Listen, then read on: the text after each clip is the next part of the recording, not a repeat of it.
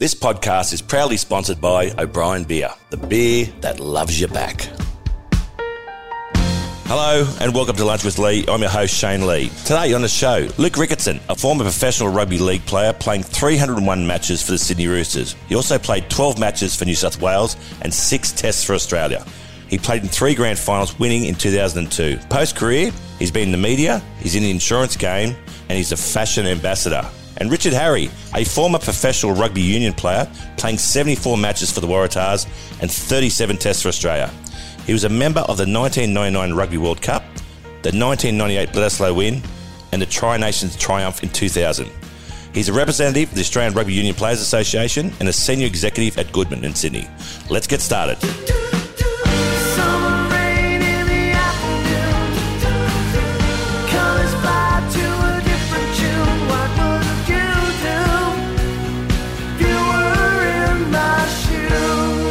On the show today, Luke Ricketson, a former professional rugby league player. And post-career, he's been involved in the media and a fashion ambassador. Welcome, Luke. What? You've just tossed that up, haven't you? Thank you. And Richard Harry, a former professional rugby union player. He's ambassador of Black Dog Foundation and works for Goodman in Sydney. Welcome, Richard. Thank you, mate. Thank you. How are you, boys? Yeah, Very good, well. mate. Yeah, really good. So all things footy today. We're going to talk some really stuff. We're coming to the finals. The Roosters, unfortunately, are not there, Luke. I know, yeah. Tips off the bat. And sitting next to a bloke that's probably Yes. a Raiders fan, I'm assuming, being in Canberra and you're We are, living mate, down by there. Yeah, proximity, exactly. So thank you for that. Yeah, look, it's been interesting. Obviously, I got off playing football back in 2005 and then lucky enough to be on the board of the Roosters since 2010 and been part of this great journey. They made a grand final in 2010, won 13, won 18, 19, and obviously no good this year, but had a very indifferent year. Started off pretty well, but I think the COVID bubble took its toll on the boys and the last month wasn't great. But, yeah, off to a new winner this year. Good to watch. Raiders. And the Wallabies, mate. The Wallabies on the weekend. That was fantastic to watch. What are your thoughts on how they went? Mate, look, really, really good. Obviously, mate, we're long-suffering fans, so to see that sort of performance and that application was fantastic. I think obviously the big test is this week, so can we do it 2 weeks in a row? And I think, look, gut feel we can. I think there's a lot changed in the side. You know, obviously players, coaches, administration, everything's a lot different because last year, obviously, we belted them in Perth and then got belted the following week at Eden Park as well. So treading that same road at the moment. But I do think it's going to be a very interesting and important weekend this weekend. Big time, yeah. It's good to see him stand up against the All Blacks. It's I've heard you speak in the past about playing against the All Blacks and the sort of aura that they bring to the game. But it felt like there was some chinks in their armour there, and I felt like these young guys feel like they believe they can win. Yeah, and belief goes a long way. Yeah. You know, said these guys are just. They haven't lost to the All Blacks. Like it's the aura is not there for them, and I think that is important. It shouldn't be in professional sport. Like you just do your best, but look, we all know and there's a lot happens between the ears. So I think the fact is they put themselves in a really good position. I think this weekend, I think there's a lot of questions being asked of the New Zealand side of the New Zealand coaching. You know, as I said, I think the majority of New Zealanders, we got some Kiwis part of our business, and they said quietly during the week, you probably should have won. Yeah. But in some ways, it was good that we didn't because I think at the end of the day, we want to make sure that we keep that intensity up and. I think we could have won, maybe could have lost. But again, I think a draw was probably at the end of the day maybe the right result. But I think, as I said, that the side is poised now, and it's really interesting to see what door we go through this week. Is it a structural change and we are on a new path, or are we just dropping back to where we were? And I think, overwhelmingly, I do believe that we have gone through a bit of a structural change. I was watching on the weekend, yeah. And I'm with that aura thing. I mean, I've watched these test matches over the years, and you get a sense in the first 5 or 10 minutes that this is going to be a tough road for the Wallabies, but I just didn't feel at any stage there was that real aura. You know, the aura sort of died from it, although you'd hate to poke the bear and see what they come back with, but I don't know. I liked what I saw on the weekend. It was good. And leading up to it, they weren't really talking a lot about the All Blacks in the media, which was really good to see. Like, normally you just hear them talking about saying how bloody good they are. I'm thinking, you're going to play against these guys. You're going to run the field. It was good to see that there's some confidence there. No, 100%. I think I think it'll be the basis of this week's game plan will be that. Just, talk about yourselves, focus on what you've got to do. At the end of the day, you've got a path. This is part of a path getting back to, basically hopefully winning a World Cup in a few years' time. Hey, look, I want to ask you about the semi-finals coming up with the Rugby League. You played under Ricky Stewart in 2002 when you won. Yep. How do you reckon he's going to go going into this semi-finals? He's an interesting character, He's Ricky. an angry man. He's an angry man, isn't he? He's an angry man. Yeah. Yeah, look, we had Ricky in 2002. He was a very new coach. a very emotional bloke. He sort of coaches with his heart more than anything. So it's successful for us for a period of time. And what I hear, he's mellowed out over the years. But watching him, I kind of like a guy like that. And I've got a lot of time for Ricky. Ricky's he's one of the boys. He emotionally rides every game, every moment. And look, he's with them. He's with you 110%. He goes to those press conferences and he bashes up on everyone else because he's part of the team. And I think he's got these Raiders guys at the right spot. He's got those English guys that love that type of coaching, which is physical and aggression. And they all respond to him, and this is a good chance he can get him to grand final. He reminds me a bit of Eddie Jones in a lot of ways. Watching Eddie Jones when he's watching the matches, he's like, it feels like he wants to win more than the team itself, and I think that puts a lot of pressure on the players too. Yeah, I had a lot of people ask me about Ricky, and everyone likes to knock him for the way he is, but I just think he's just the ultimate competitor. Yeah, like he's just so competitive that it comes out in everything, and he gets asked a lot of questions at a post-conference. He's just going to tell you the answer because he's just competitive and he does dislike the opposition and he just wears his heart on his sleeve. So he's got a bunch of young kids that perform for him, and I think he's going to go very close this year. Yeah, Wyden's a good player. You played in an unbelievable era in the 90s. I saw your record for Australia. It was something like 74% winning rate for Australia, which is unbelievable. Who were the big characters in your times in the Wallabies? Oh, look, mate, we were lucky. We had exceptional cattle, but we had a really amazing environment. That's one thing you got to talk about. I mean, it's good teams. It's a cake mix. You get one or two ingredients wrong, it doesn't work, and the others can be outstanding. And we benefited, I think, really from that. I think Rod McQueen knew what he was good at, what he was bad at. He provided an outstanding environment for the likes of George Gregan, John Eales, Tim Horan, Jason Little, Bernie Larkham. It's extraordinary cattle across the park. And I think that, and we fundamentally just gelled as a team off the back of that. And then again, you did learn, I think winning is a bit of a skill. So you got to learn how to do it and learn, okay, but I mean, we got a Bledisloe Cup lunch tomorrow. It's focusing on that 2000 game when we were 20 points down after about what seemed like 2 minutes, but it was probably about 15 minutes. But the team, we clawed our way back from there. So it ended up the culture getting us that last 1%. But again, I mean, there was some huge personalities. I mean, again, you look across the park. I mean, Clive Lloyd said once when he was captain of the West Indies that, mate, we've got a donkey could captain this side because of the quality of the team. A few of them were donkeys. I bet. Is that a different podcast? It's in the shed. Yeah. Now, listen, I've got I always like to put on. In my head then. I always like to put on a. Speaking of donkeys, I always like to put on a junior reporter for every show, and my African reporter this week is Georgie Gregan, and he had 2 questions for you. I don't know where these questions are going, but he said, "Why do they call you 2 chairs?" He's a cheeky little bastard. So he's not here. The story was because my ass was so big I needed 2 chairs to sit on. Really? Mate, very uncharitable. That's bullying. That's not workplace fair, bullying. is it? It's terrible. He's coming for lunch later, so well you can have a word to him there, but you won't say it to your face. Rick, who are the big characters that you play with? Like Morley was there at one stage. He was nuts, wasn't he? He was nuts. Yeah. Obviously, the likes of Brian Fletcher and these guys went on to other careers, but Moz was an interesting character. Funny story about Adrian Morley. So Moz grew up in a place called Salford, which was outside of Manchester, which was a pretty rough old area. And at the age of 22, took the opportunity to come to the Roosters, and the loveliest bloke you'd ever meet in your life. Just a gentle giant. And I got called in about 2 weeks of him being at the club and said he had an incident on Coogee Bay Road. And I said, it's impossible. This is the nicest bloke you'll ever meet in your life. We played a trial game in February against the Broncos. We're up in Townsville or something like that, and in the sheds, Moz was as calm as they come and sitting down, and come on, lad, we're going to go off and play. Gordon Tallis had the first hit up. Moz came 8 in and just knocked him off his feet, and I went, I reckon he's done something at Coogee Bay Road. So we went back to that story at Coogee Bay Road. So basically, he went and picked his car up from City Ford, off the plane, travelled all the way over from Manchester, gets in his car, comes down Coogee Bay Road, basically doesn't know whether to turn left or right. He's a bit sort of confused of what to do. A truck behind honking him. Moz decided to get out, grab the truck driver, headbutt him. Oh, wow. Guy gets out with a crowbar, chases him down the road. Moz tries to knuckle on the road. This is literally, he was in town for 35 minutes. And that was Moz. Moz was just like, all these quiet little things would come out about Moz as the years went on, but he was just the most physical, intimidating bloke you'd ever meet. We're going to take a quick break now and order some food here at Alfredo's.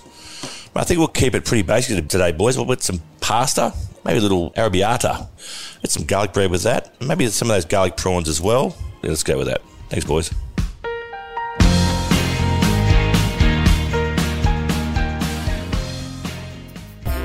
It's no secret, I love a gin. And one of our sponsors here, Lunch with Lee, is the Gin Society, which I happen to be a member of.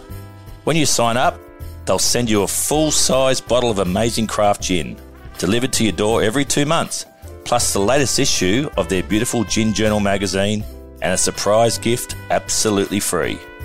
Each gin is sourced by a team of experts looking for exclusive, unique and exquisite drops from around the world. A subscription to the Gin Society is your passport to the world of craft gin. No strings attached. Cancel any time. Check out the website www.ginsociety.com. All listeners of Lunch with Lee can enjoy an exclusive $20 off their order when they join the Gin Society. Simply visit www.ginsociety.com and just use the code LunchWithLee20 at checkout. Spartan Sports is recognised as one of the world's most exciting and innovative sporting brands with a community focus. Our product range across cricket, rugby, football, volleyball, basketball and fitness has been developed to sell directly to any club, school, corporate or individual. Go to our website and order directly to your front door, www.spartansports.com. Spartan Sports, unearth the warrior in you. John O'Brien is a legend of Australia's beer industry.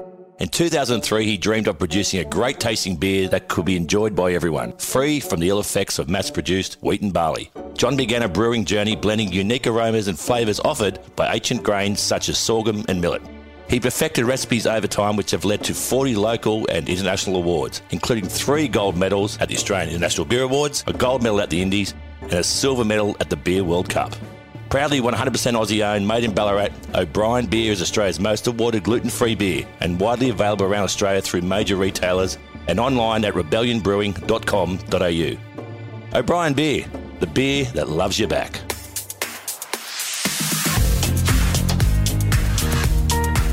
It's funny, I look at, it's really interesting dynamic, I reckon.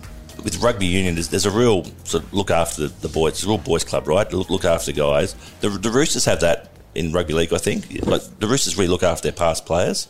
It's really important. There's a really good alumni involved with. Yeah, there really is. We don't do it as good as the rugby boys. Yeah. I think it's a strange one with league. I think we all go off to different areas and we sort of stay in touch if you're close enough to a few of the guys or have success. I think the big difference is, I think if you're part of a Wallabies squad, you do a lot of travel and you spend a lot of time with each other. True. We do amazing trips like Campbelltown, Wollongong, Penrith. So there's not Argentina and not Argentina. So there's play rugby union, see the world. Play rugby league, see Wigan. Yeah, it's not as sexy, right? It's not as appealing. So no, but we do. We try and get better at that. I know that the every Saturday before the grand final, the Kangaroos all get together at the SCG, and it's an 11 a.m. kickoff. It's just crown lagers and a lot of old blokes telling stories. So we get along to that every now and then, but it's a bit old. Now, listen, what I try to do on every show is ask everyone the same question. So I'll ask you both this question. What advice would you give, I'll ask you first, Richard, to a young, up-and-coming, talented boy or girl who wants to play rugby? I think, look, and this sounds really trite, but apply yourself, work out what you want to do. Yeah. And I think it's about, as I said, just really, I think, having a dig and having a go. And I think the important thing, can I actually flip that a little bit? Yep. I think it's important that, say, for rugby, for example, have that clear line of sight from if I'm running around for the Linfield Dragons or something, I have a clear line of sight to becoming a Wallaby, because that's going to help that whole pathway as well. So I think the person wants to do it, wants to have a crack at it. And I'm a really big one on application. You can have the best plan, the best cattle, strength and conditioning, blah, blah, blah. But if you're not applying yourself 100%, it just doesn't work. And I think at the end of the day, if you're going to have a dig at something, have a dig at something. Mm. And Luke, what advice would you give to a young rugby league? Football? Take the cash. No, I'm joking. It's Silawali and these kids at the moment. So, look, it's very difficult, I think, to break into any professional sport. And look, for me, I think you've got to get your morals right. And I think if you're a better person, I think you get the opportunities and things will come your way. If you're an absolute rat bag and you do all the wrong things, there's a big chance you won't make it. So I think good advice, have some really good mentors maybe, and I think that's a good platform to try and break into whatever you want to do. It's funny, like talking about mentors, I'm doing my research on both of you guys. Your dads were both big influences in your career. And so real strong sort of male, dominance in the family. Your dad was really important to you growing up? Oh, most, and still is. Yeah. And my dad's going through a bit of life change at the moment with early onset dementia, which is very challenging for our family. And you've got this bloke who was a big alpha male and was, I got a sister either side, and they always get the shits because Dad would come and watch me play footy and wouldn't watch go and play hockey, and particularly my elder sister's very vocal on that. But seeing Dad go through that transition, now this bloke who was just at the front leading his family the whole way, he's trying to sort out what's going on in his head. So it's a really interesting period of time with that, and then watching my mum have to deal with that, and she just followed him around. So, and does, again, see your role model, your dad, going through this change of life. It's a really challenging time. But again, that's life, Yeah. And, mate, I'm sure I'll be going into way earlier than him. So I've already said to my kids, don't take the piss, just be nice. You're pre-planning just saying yes, 51st dates, mate. And your dad was a Rooster, wasn't he? He was, yeah. Well, unfortunately, passed at Christmas. Yeah, sorry. So that was unfortunate. But, he played in the Roosters in the 60s, and I grew up with a lot of the stories about the Jack Gibsons and all the way that league was back in the day. And I think having a father that's very interested in your sport. Dad drove me to all of the games and was there and supportive and very honest about my performances a lot of time. And I think that sort of drives you a little bit as well. I think that that bit of competitive, you want to prove him wrong or right, and then I think that's a big part of it. I heard a funny story the other day about. I've got 2 daughters, by the way, so I don't know how this is all going to go, but it's all karma, mate. Yeah. So Brad Fittler's got a really young boy, Zach. Zach's 14, and he's in the Junior Roosters program. He's at Scots College and doing really well. And he said to one of the guys the other day, he said, "Look, I didn't like when Dad came to the footy the other week." And they said, "Why is that?" And he said, "Well, I came off with a cork." He's 13. Yeah. And Dad said, "Zach, over here." He said, "Mate, rule number 1, you do not come off the field unless it's on a stretcher." Wow. Zach's 13. So he didn't get a lot of laugh. But I reckon my dad was exactly the same, and I think we sort of probably grew up in a bit of a tougher environment where, and I think that steals you. I think it steals you as you get older. I think you push through injuries and that because I think you're bred that way. I think it's what's in your DNA. Well, it builds a bit of resilience. I had the same thing in a schoolboy game, and I was lying on the game, in the fetal position. The mall's blowing over me, and someone's accidentally on purpose kicked me in the back of the head. And I came off, "Dad, I got a big bloody egg." And he said, "Well, you should have been lying there." So I thought, that's not the answer I expected, mate. Wanted a cuddle, Dad. But it just builds resilience. I mean, that's one thing, actually, probably going back to your questions previously, is got to get some resilience. So, I mean, this is one thing maybe for a broader society discussion about, where no score lines and everyone as a winner. You've got to build some resilience in people. If you're enjoying this episode, why don't you go all the way back to episode 3 where I interviewed George Greig and Gus Wallen for all things sport, music and business. It's an absolute ripper.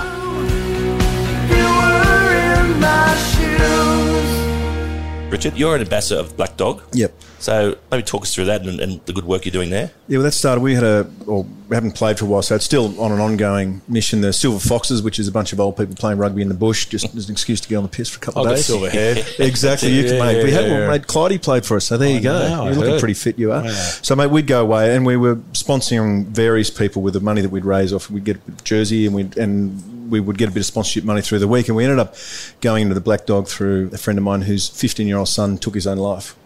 And we thought, holy shit, we've got to get him behind this. And then once you start to delve in, and we've ended up raising over the years about $750,000. And as a result of that, the Black Dog very kindly invited me to come in, and again through the sporting connections. But you just realise how prevalent it is in society. I mean, and even more so now where we are in this whole COVID thing. I mean, it's crazy. I mean, it kills more people than road accidents. And you've got to look at the disproportion in regards to funding and just basically who's involved.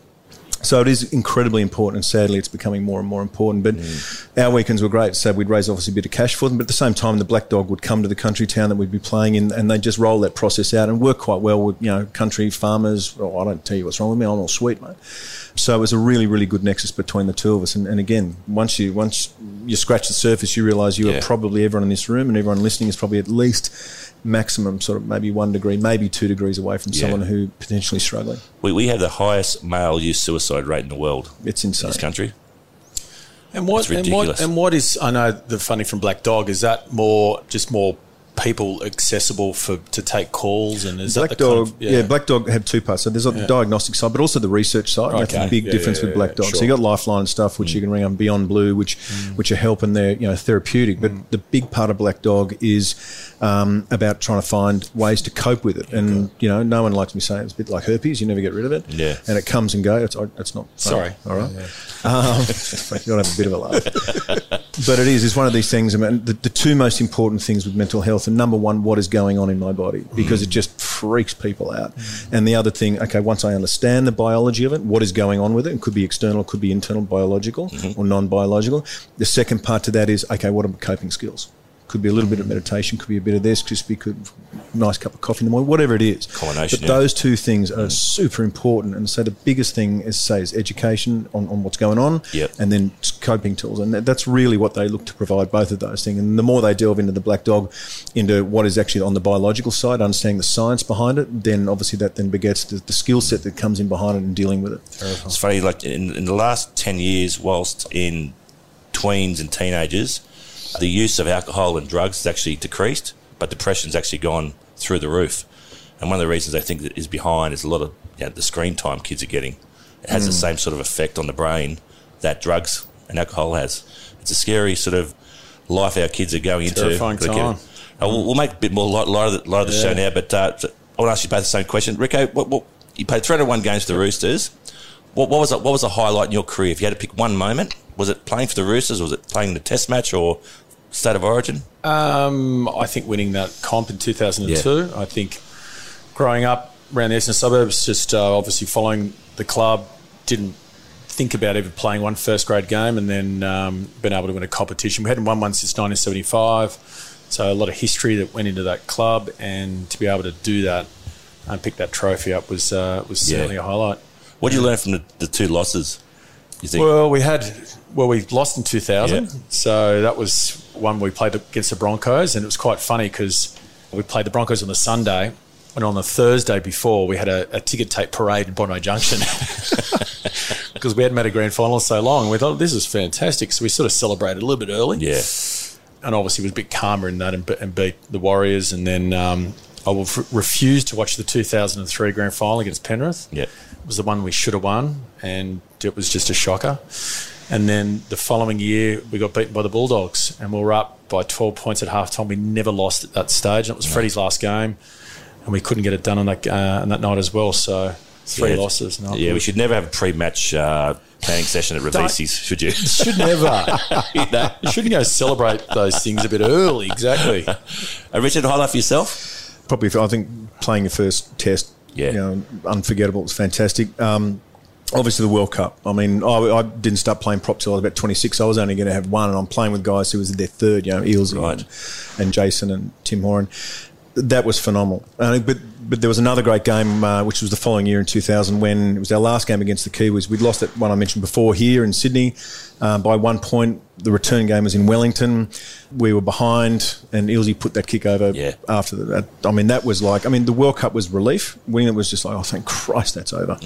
Whereas that game, and I remember talking to the ref with about 2 minutes to go, we had a scrum, their feed on our line. I'm thinking, oh, great. My last game against New Zealand, I've lost to bloody Bledisloe. Anyway, bing, bang, bong, we're down the other end, and then Ealesy's kicked us. So that was actually like pure elation. So two very different, very, very different games. I want to thank you both for coming on the show. It's I think what you two have in common, you've both been great ambassadors of your sports, both on and off the field. You're good guys to boot as well. So we're going to lunch, mate, so that's not bringing it all done. We're going to lunch. Thanks for coming on the show, boys. Cheers. No, pleasure. Thanks for having us, mate. Thanks, Shane. That's it for Lunch with Lee this week. A big thank you goes out to our guests Luke Ricketson and Richard Harry. Thanks to Hilton Headley for your hard work behind the scenes. And thanks to our sponsors, the Gin Society, Spartan Sports and O'Brien Beer. And a big thank you goes out to Alfredo's for a fantastic lunch. Make sure you hit subscribe at Apple Podcasts or Spotify or wherever you get your podcasts from. And do us a favour, hit 5 stars. And if you're passionate, leave a review. And also, come follow us on our socials. I'm at Lunch with Lee. Next week, we'll be chatting some more complete legends about sport, music and business on another cracker episode of Lunch with Lee. We'll see you then.